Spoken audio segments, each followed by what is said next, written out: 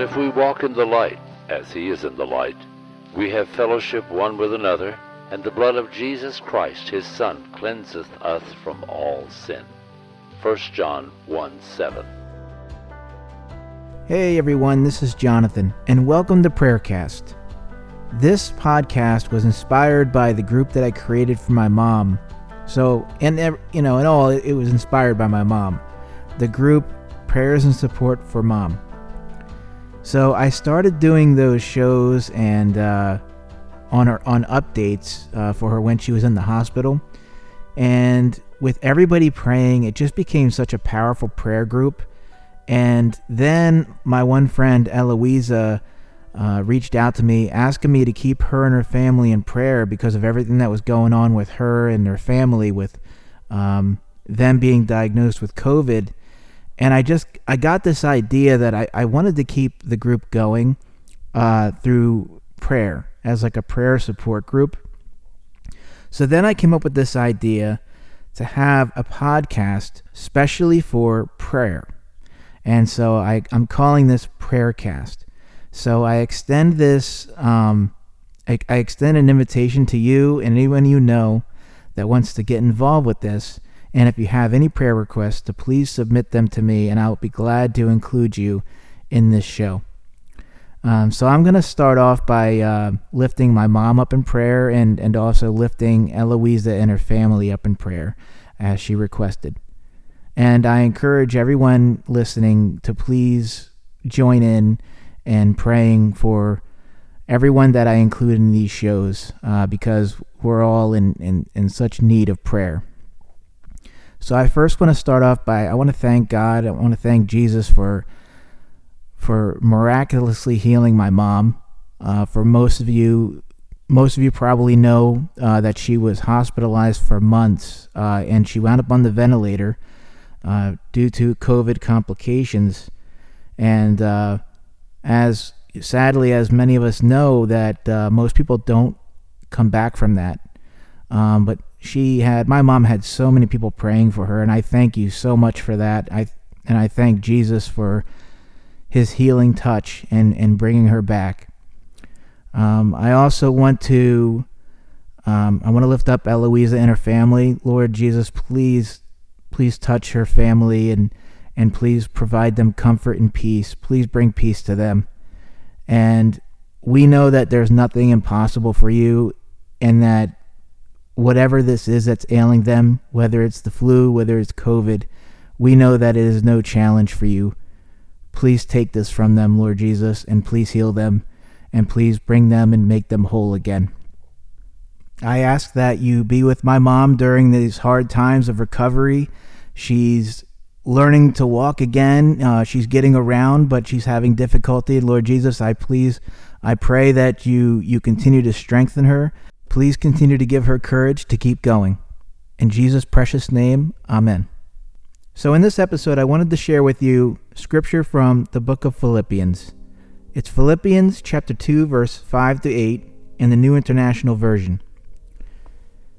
In your relationships with one another, have the same mindset as Christ Jesus, who being in very nature God, did not consider equality with God something to be used to his own advantage. Rather, he made himself nothing by taking the very nature of a servant, being made in human likeness, and being found in appearance as a man, he humbled himself by becoming obedient to death, even death on a cross. So before I continue with this, I want to explain to you that at the very end of that verse, when it says he humbled himself by becoming obedient to death, even death on a cross, they emphasize the death on a cross part, and it's because it was back in those times in Roman rule, it was the most excruciating and humiliating way to die. Because unlike the paintings and the movies, people were stripped naked when they were hung on the cross, and it was just humiliating. You were exposed in front of everybody. Not to mention you were beaten. Everybody was beaten before they were crucified. And in a book I read many years ago, it was common for people to actually die from the beatings before they even made it to the cross. These beatings were indescribable, how brutal they were. So it was a very horrible way to die. But that being said, this scripture is very powerful because there's so much wrong in the world. We already knew that. But being a Christian is not like just about any other thing out there, because it's not a badge of honor. It's not something that you go around saying, hey, I'm a Christian, and this and that. And sometimes people get it wrong, and they act like they're better than somebody else because of maybe a moral code or how they lead their lives. But Jesus asked us not to be that way by showing us how to be. He didn't come here to be served as a king. He came to be a servant. And he did this through his life. It's important to know that for someone to say they want to be like Jesus is a very bold statement. Because when Jesus came to this earth, when he walked among the people, there was no red carpets rolled out for him, although there should have been, but there wasn't. And he didn't want it that way anyways. He wanted to show people that even though I'm the master, this is how I want you to treat one another. And if you follow me and you love me, this is how you are to treat others. Upon reading this scripture in the book of Philippians, it's kind of hard for us to complain, to complain about life. How can we say, well, how can this happen to me? Or how can God allow this to happen to me when Jesus himself had all those things happen to him? How he was treated like trash, how he was discarded and spat at, and how he was insulted, and how, people didn't want him around, and ultimately they put him to death. We have to remind ourselves that we live in a dark world.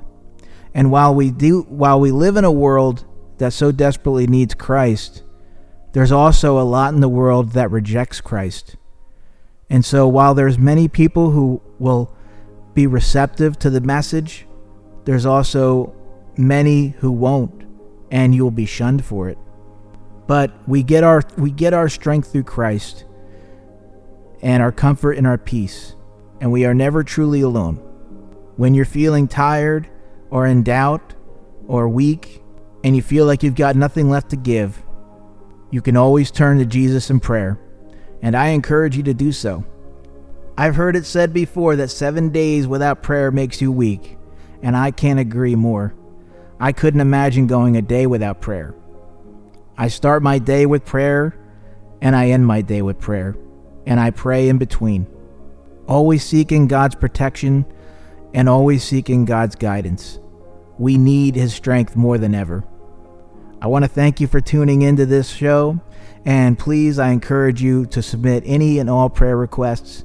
If you want your name left out of it, that's fine. I respect your privacy, and I thank you again for listening, and please stay tuned.